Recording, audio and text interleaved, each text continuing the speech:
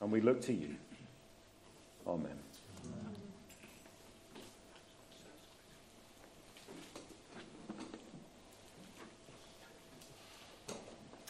What do you see in this picture? Sand.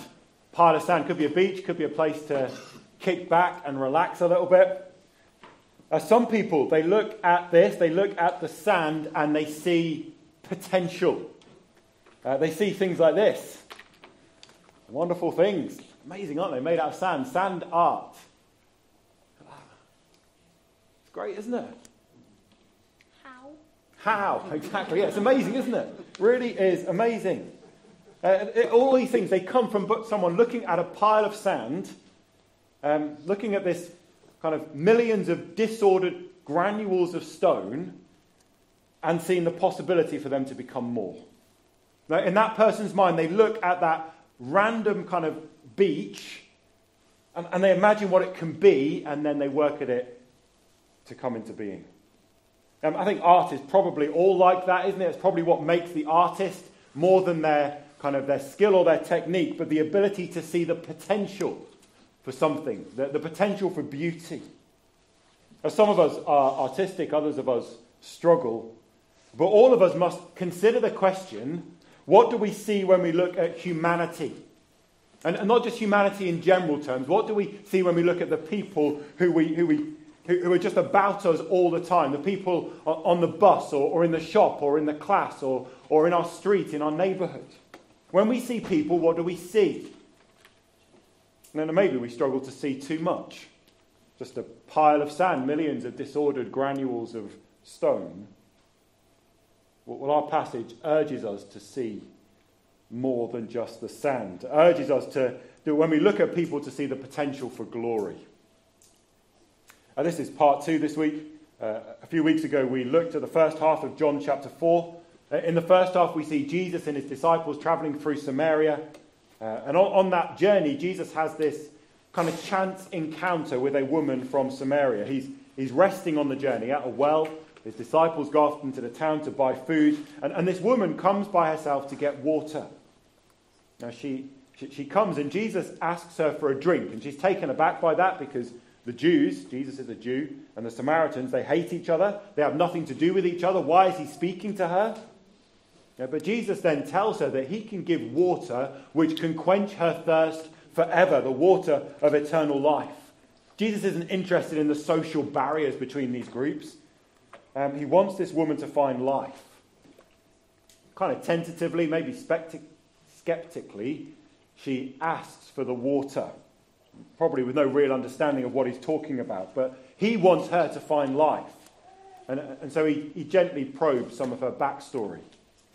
She's come to collect water on her own. She's come at a time of day when nobody goes to collect water. She's avoiding people, or people are avoiding her. And we find out that she has jumped from relationship to relationship, marriage to marriage to marriage, with the implication that she's done so immorally. Now, Jesus wants her to drink from the spring of living water, so she has to let go of her sin. And she responds, and in a sense, she's asking Jesus to tell her where to go to make a sacrifice for sin. Where does she go to find the forgiveness she needs? And Jesus says, the times are changing. All of the old shadows are being fulfilled. The true worshippers will not need to go to Jerusalem or anywhere like that. Now the place to go is in the Spirit.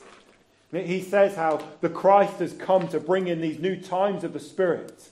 So those who want their sin taken away don't need to take a sacrifice to Jerusalem. If you want your sin taken away, you must trust in Christ. And the conversation reaches its high point there, really. And the woman says to him, she says, I don't really understand what you're talking about, but I do know that when the Messiah comes, he will explain it. And Jesus says in verse 26, the waiting is over. I, the one speaking to you, I am he. And he drops that bomb, and the disciples walk in. Verse 27, that's where we pick things up. The events in our passage are a bit like a sandwich. Verse 27 to 30, this woman runs back to the town shouting, come and see Jesus. In verse 31 to 38, Jesus and his disciples, they have a conversation about food and about harvest, but we learn more about who Jesus is. And then at the end of the passage, verse 39 to 42, The people of the town come to Jesus, and Jesus stays with them. Now let's look through it then. The first bit, verse 27 to 30. The disciples, verse 27, they come back. They walk in at this crucial point in the conversation. Just as Jesus says, I'm the Messiah, then the disciples come back. And they're amazed at what they see. Why is he talking with her? They're full of questions. But think about the woman first. Let's look at what she does. Verse 28. She left her water jar. Just a little detail. A little tiny detail. She left her water jar. The reason she went to the well was to get water and to bring the water back home. But when she got to the well, something more important has taken over. And she leaves her water jar and she rushes back to the town and says, come see a man who told me everything I've ever done. Could this be the Messiah? Does that not strike you as a little strange? The man who's told her everything she's done. Now, he hasn't literally gone through all the events of her life, has he? What is it that he told her?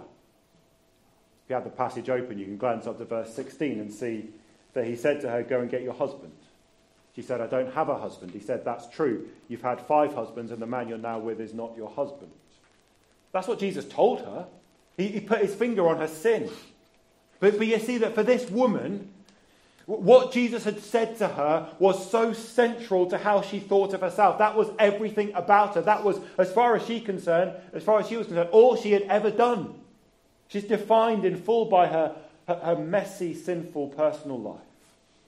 Jesus knows all about her.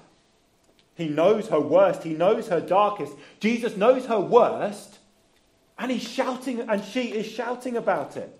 She's going to the town saying, there's a man who knows all the rubbish in my life. Isn't that wonderful? It's a bit of a strange thing to say, isn't it? Well, the people in the town have a pretty good idea of her worst. She went to the well in the heat of the day, alone, rejected by the others. She's got a reputation. Her deeds have gone before her. What might they have called her? Husband stealer. And probably much worse than that, wasn't it? But going to the well was a regular reminder that she was alone because of what she had done. A reminder of her shame. And yet here she is going back to the town saying to them, come with me. Where does she want them to come? It's back to the well, isn't it? And if it wasn't obvious, the people in the town might just pause and say, why is this woman at the well at this time of the day? No. Nobody goes to the well at this time of the day unless, of course, unless they can't face being with the others. And unless their sin hangs so heavy, they can't bear it. They can't bear the looks and the insults and the shame. So why then is she so liberated to meet a man who knows the worst about her?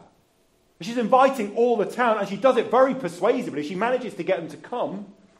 Why does she invite them back to this place that is her place of shame? Well, the answer is Jesus, isn't it? Isn't it Jesus? There's something so compelling, so hopeful about meeting Jesus. And she met Jesus and he knew her worst, and he didn't push her away. He didn't ignore her. No, he offered her life. She couldn't keep that to herself. She said, come and see Jesus. I wonder if you know Jesus like that. Now, we'll go on to see why he's like that, but is that how you know him?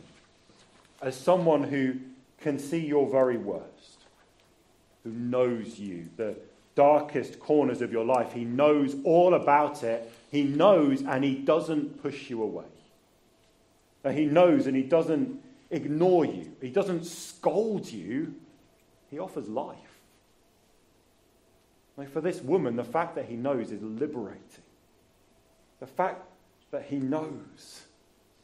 I wonder if it is for you. Now, does the fact that he knows make you want to shout to the world, come and see this Jesus? Come and see. Now, Jesus knows my very worst. He doesn't push me away, but he offers me life. Now, I think sometimes we can, maybe it's just me, but I think maybe others as well, we hold back from telling others about Jesus because we think it's just going to seem so hypocritical. No, especially when it's people who know us, warts and all, people closest to us. They see what we're really like. They know we're not very good Christians, whatever good Christian means. And we feel like we can't talk boldly about Jesus because we're such a mess. And when we think that, we've missed the point, haven't we? This woman hasn't got her life together. Everybody knows she's a mess. Yet because Jesus gives hope to those who are messed up and broken. Jesus gives hope to those who fail and fail and fail again. And because he gives hope, she can say, come and see, might this be the Messiah? Could it be? Might it be? Well, who is this Jesus? In verse 31 to 38, the focus moves. Our attention is brought to the disciples and Jesus, and they have a conversation about food and harvests. The disciples want Jesus to eat. That's where the whole thing started in chapter 4. They're on this journey, they're tired. Jesus rests at the well as the disciples go to get food. Now they've brought the food back and they're saying, come on, eat something. And Jesus replies a bit mysteriously. He says, I have food to eat that you know nothing about. What's he talking about? They haven't got an idea. They think, has somebody else managed to bring him some food from somewhere? What's going on? You know the saying that the way to a man's heart is through his stomach. And there's some truth in that, isn't there? I reckon it's also true, though, to say if you find what someone will miss a meal for, you will find their heart. Find that thing that the person gets so occupied with, so caught up with, that they even forget to eat. Then you'll find what really drives them, for better or for worse.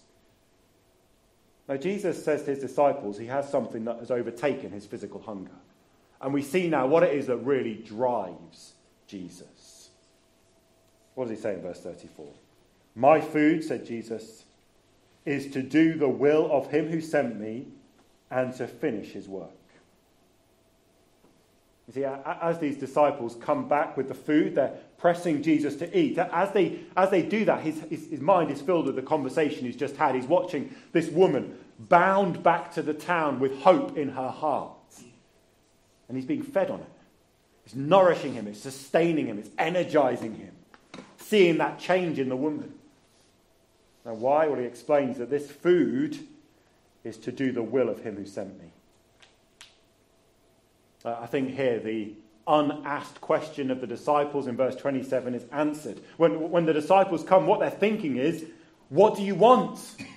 We're told that. Literally, what are you seeking? Now, Jesus, what are you seeking with this woman? That's what they're thinking. Well, we've already learned what Jesus is seeking. Back in verse 23, Jesus says, the time has come when true worshippers will worship the Father in the Spirit and in truth, for they're the kind of worshippers the Father seeks. The Father seeks true worshippers. And because he seeks true worshippers, he sent his own beloved Son into the world, and Jesus carries out that seeking mission. He's seeking true worshippers for his Father. Because Jesus loves his Father. His food, his very life is to do the will of his Father. That is the heart of Jesus. It's what he enjoys more than anything else. He loves to do what his Father wants. And his Father seeks true worshippers. He wants to give eternal life. He wants to give endless happiness in his presence. And Jesus feeds on doing the will of the Father. And so he says he will do his work. He will finish his work. Well, what's his work? What is the work of the Father? Well, we heard it in John chapter 3. It says, God so loved the world that he gave his one and only Son, that whoever believes in him shall not perish but have eternal life. For God did not send his Son into the world to condemn the world, but to save the world through him. That's what God sent his Son to do. And when John the Baptist saw Jesus, he cried out, look, it is the Lamb of God who takes away the sin of the world. See, Jesus came into the world for that reason. He came that he might bear the sin of the world. He came knowing your worst, knowing the worst of all the world, and knowing that our worst cannot stand before the judgment of God. Now, the justice of God has created a place for those who break and ruin his good world. A place for those who sin. A place called hell. You see, the very scandal in the heart of God is not that he created a hell, A place deserved by all. The scandal in the heart of God is that he made a way out. And God didn't provide a step-by-step guide to avoiding hell. No, in his heart he conceived a Saviour. A Saviour who would come and endure hell for us. A Saviour who can be all of us. Anyone can have him if we have the humility to admit that it should have been us. So Jesus came to lift our sin. Every sin. And put it on himself. And then offer himself to the justice of God, covered with all that is vile and dark in his people, so that whoever believes in him shall not perish. Not perish as we deserve in the never-ending torments of hell, but instead of that horror we deserve, we might get given eternal life in unending happiness with God. So Jesus went to the cross. And on that cross he was crushed for our sin. And in his final moments on the cross he cried out in a loud voice and he said, "It is finished." See, verse 34, he said his food is to finish the work. And on that cross, the great, mighty work, the mighty work of saving sinners from hell, saving them for heaven, the work was finished. That's his food. The Lord Jesus is not reluctant in his task. The mission drives him. It's his passion, it's his delight. He feeds on it, it fills his heart. Do you know Jesus like that? There's someone who sees you at your very worst. He knows you. He knows the darkest corners of your life, and he doesn't push you away. And he doesn't ignore you. And he doesn't scold. Instead, he made it his life work, his food, to complete the work of your salvation. And that fills his heart. He's not upset with you. He's not angry. He's not disappointed. He is so happy that he gets to be your Saviour. Maybe we struggle to accept that. And if we do struggle to accept how happy he is to be your Saviour, think about his love for his Father. He loves his Father so much. For all eternity, the Son and the Father have been joined in infinite love. And when Jesus came, he came because he loves his Father. He came because he loves to do his Father's will. And the Father seeks true worshippers. He seeks the unlikely and the unnoticed and the overlooked, the undeserving. He seeks people like me and like you. And so he sent his Son to take your sin. And that's what Jesus did. And he did it all the way. And he did it with a full heart and with a happy heart. He's so happy to be your Saviour because his Father's will for him is to do that work. Do you know Jesus like that?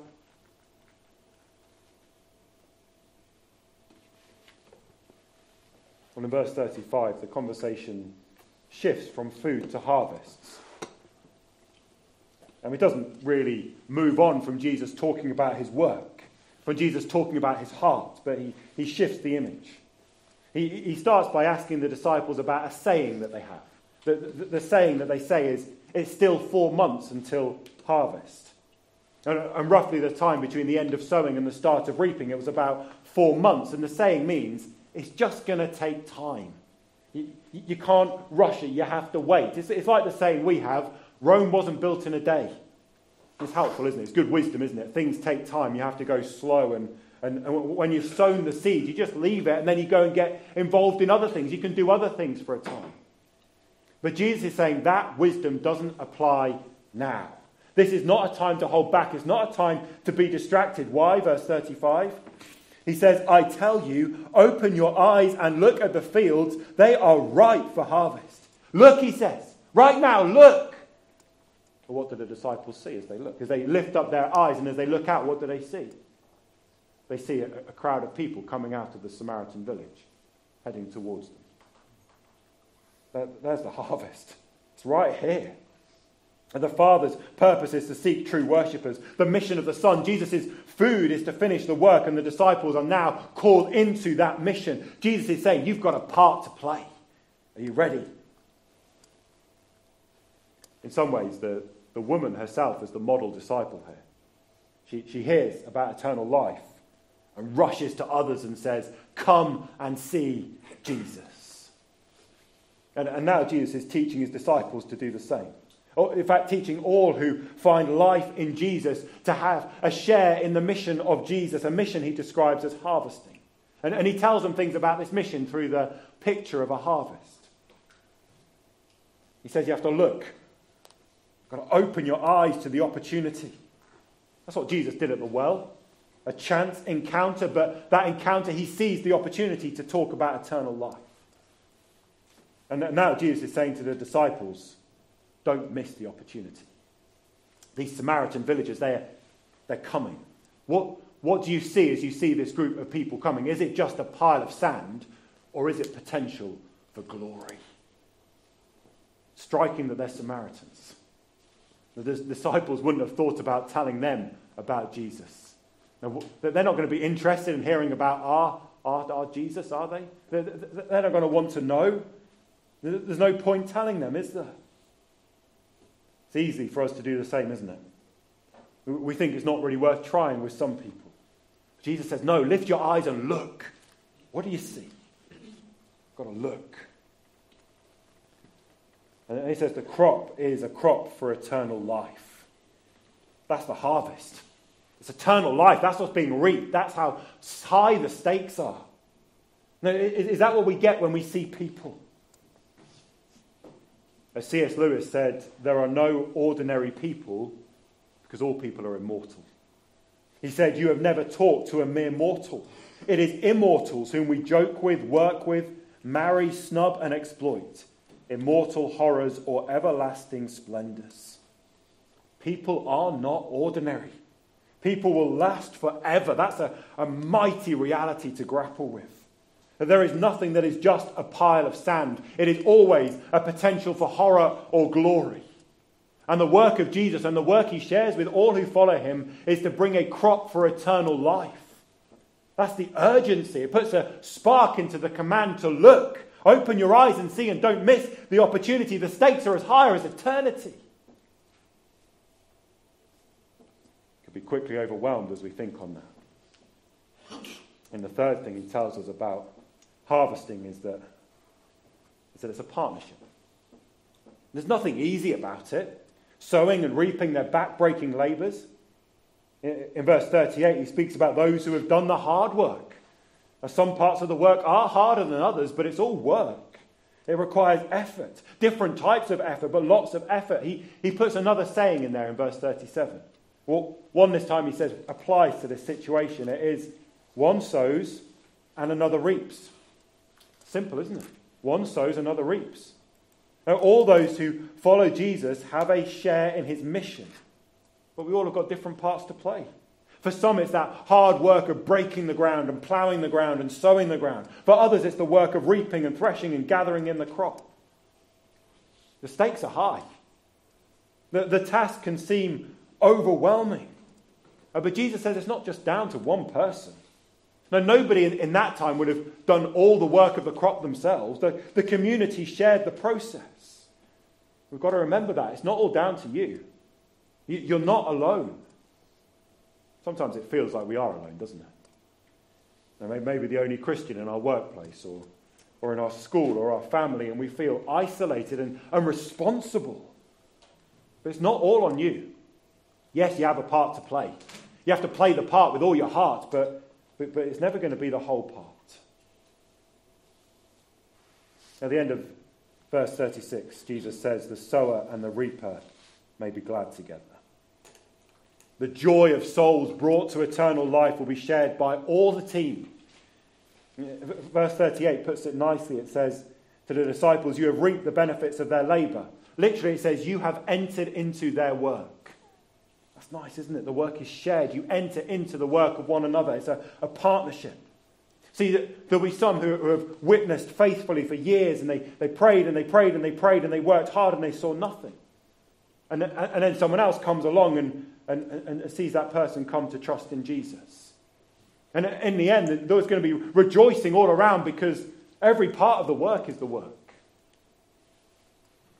Last evening we went to see my parents, and it happened that their church was doing their kind of Christmas play thing, Victorian Christmas. My dad was acting in it, so we went along and watched him play the part Mr. Huntley or Mr. Palmer. It's in Reading Biscuits.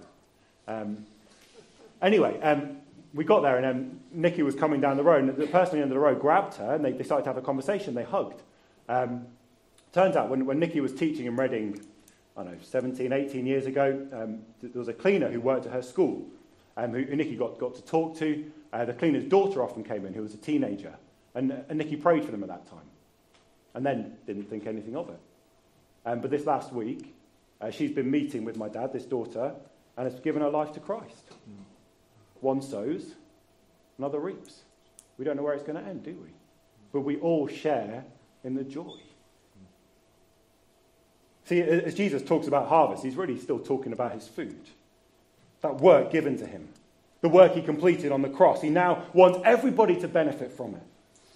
So he sends his followers to bring in the crop of eternal life. He's saying to his followers, my food is to be your food. Look at the opportunity. Look how high the stakes are, and work together. Work for this gladness of the harvest coming home. What about you? What's your food?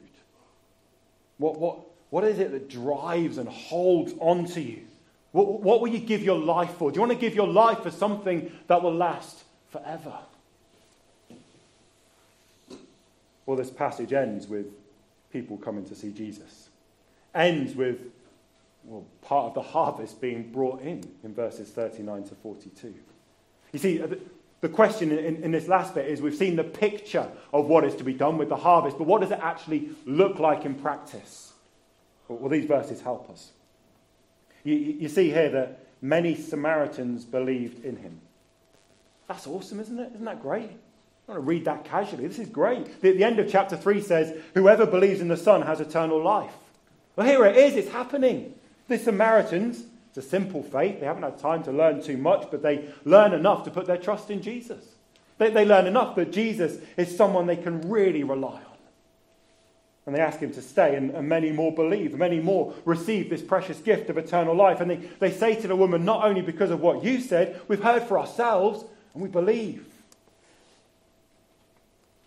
Jesus taught his disciples with the picture of the harvest. But now we see it worked out in practice. What's the practical work of getting involved in the harvest? Well, the Samaritans believed in him, verse 39. They received eternal life. Why did they believe? It says it's because of the woman's testimony. No, literally, because of the word which the woman testified. And then again, that they hear more from Jesus and more believe. And verse 41 says they believe because of his words. The same phrase as in the previous verse, in 2 verses before. Because of the word. The faith that they have, this belief, it comes from hearing the word about Jesus. So what's the work of the harvest? What is the sowing and the reaping? Well, the work is to sow the word about Jesus. And then to reap the word about Jesus. There's no other way for faith to come. The only way is through hearing the word about Jesus. It's what Paul says in Romans 10 when he says, all who believe on Jesus will have eternal life. But how can they believe if they haven't heard? And how can they hear unless someone tells them? Because faith comes through hearing the word about Jesus. And so harvesters pray for the word to be heard. And then look for opportunities for the message of Jesus to be told. And testify to what they found out about Jesus. And then with persuasion and argument and explanation and declaration over and over again until those who hear believe in Jesus. And every harvester has a part to play. And for those who are trusting Jesus, it is the ongoing challenge in our lives. Jesus' work, what he has done, and the need to believe in him, all of it is brought to the world through his followers, through us. Weak and wobbly and jars of clay that we are. And we can find it hard to keep going, hard to get involved in the harvest. They're hard maybe because sometimes we just don't look up. Do we? We're so busy looking at our feet, so busy, caught up in the busyness of life. And life can be so busy and overwhelming, and we just don't see people. We don't see the opportunities to talk about Jesus because we're not looking for them. Now, maybe sometimes we struggle to get involved because we lose sight of what is at stake. We think people are ordinary. We forget everybody is immortal. We forget that the word of Jesus is the offer of eternal life. Now, I'm still undone by what a man said to me about 20 years ago. He said that there are two reasons why you don't tell people the good news about Jesus. Two possible alternatives. Why you don't tell people about Jesus. The first one, he said, is because you don't know the good news about Jesus. And I thought, well, it can't be that because I pride myself on knowing stuff.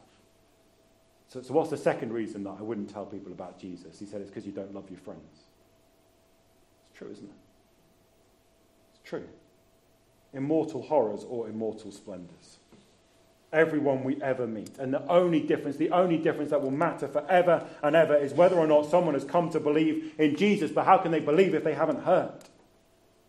The crop is for eternal life. The stakes are that high. But then maybe sometimes we don't get involved because it is just so overwhelming. We are weak. We're not gifted like that other person. We don't really know how to do it.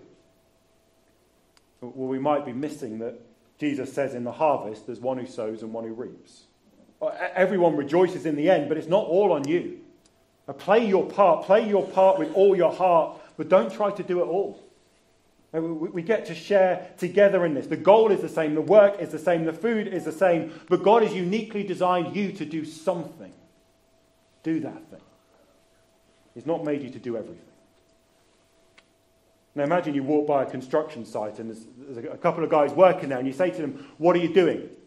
The first one says, I'm just shoveling sand. The second one says, no, we're not shoveling sand, we're building a home. And sometimes the part we play is small, isn't it? Unnoticed. It's hard work in the background. We can feel like we're just shoveling sand. But the sower and the reaper will rejoice together. The different efforts are all needed to make the home. Now, we can find it hard to get involved in the harvest. But I wonder whether in our passage the main help for us is when we look again at the example of this Samaritan woman. Now, see, verse 39, we hear again her strange testimony. He told me everything I've ever done. And she's shouting about it, telling everyone. I met a man and he knows the very worst about me. All my darkest secrets, he knows everything. And why does she shout about it? Why is that something to shout about? Well, at the end of Jesus' visit, the Samaritans conclude in verse 42. They say, we know that this man, the man who knows everything, really is the Saviour of the world. Jesus is the Saviour of the world. In Isaiah 45, God says, there is no God apart from me, a righteous God and a Saviour. There is none but me. Turn to me and be saved, all you ends of the earth, for I am God and there is no other. And here he is, in John chapter 4, in the flesh, the only God who is the only Saviour. And he's calling all the world to turn to him and be saved. That's why the woman could say, come and meet him. He knows my worst, and he is the Saviour. My worst will not define my forever, because there is one who saves. Now imagine what it would be like if he only knew us at our best. Imagine if he only knew us at our Sunday best, and we're all dressed up and we're all acting nice. That would be terrible, wouldn't it? Wouldn't that be a tragedy? Wouldn't that be so hopeless? What if he suddenly found out what we were really like? What if those skeletons we buried in the closet actually came out? Surely then he would turn away from us. That's not the case at all, is it? Our God loves us so much that when we were still sinners, when we were in the mode of God rejection and God hating, and in our hearts we were still spitting on his face and cursing his name, and we had no interest in him at all, when we were still sinners, Christ died for us. He knows your worst better than you do, and he wants to be your Saviour. Now, if he can save someone like me, there is no limit to how far his saving can reach. There's no limit to where we can look for the harvest. Among the Samaritans, yes. To the ends of the earth, yes. In our communities, yes. Do you know Jesus like this woman did? Ask yourself that. Do you know Jesus like she did? He sees the depths of my heart, and he loves me the same. Now, why do you want to keep that to ourselves? You know, if there's even just the slightest spark in us even there's the slightest spark of wanting to say, come and see Jesus. Let's fan that into flame. Let's pray that we will know this Jesus, that we will, like the old hymn, we will say, happy if with my latest breath I can but gasp his name. Preach him to all and cry in death, behold, behold the Lamb. Do you know Jesus like this woman did? Why don't you spend a moment in quiet reflecting on that, and then we'll sing.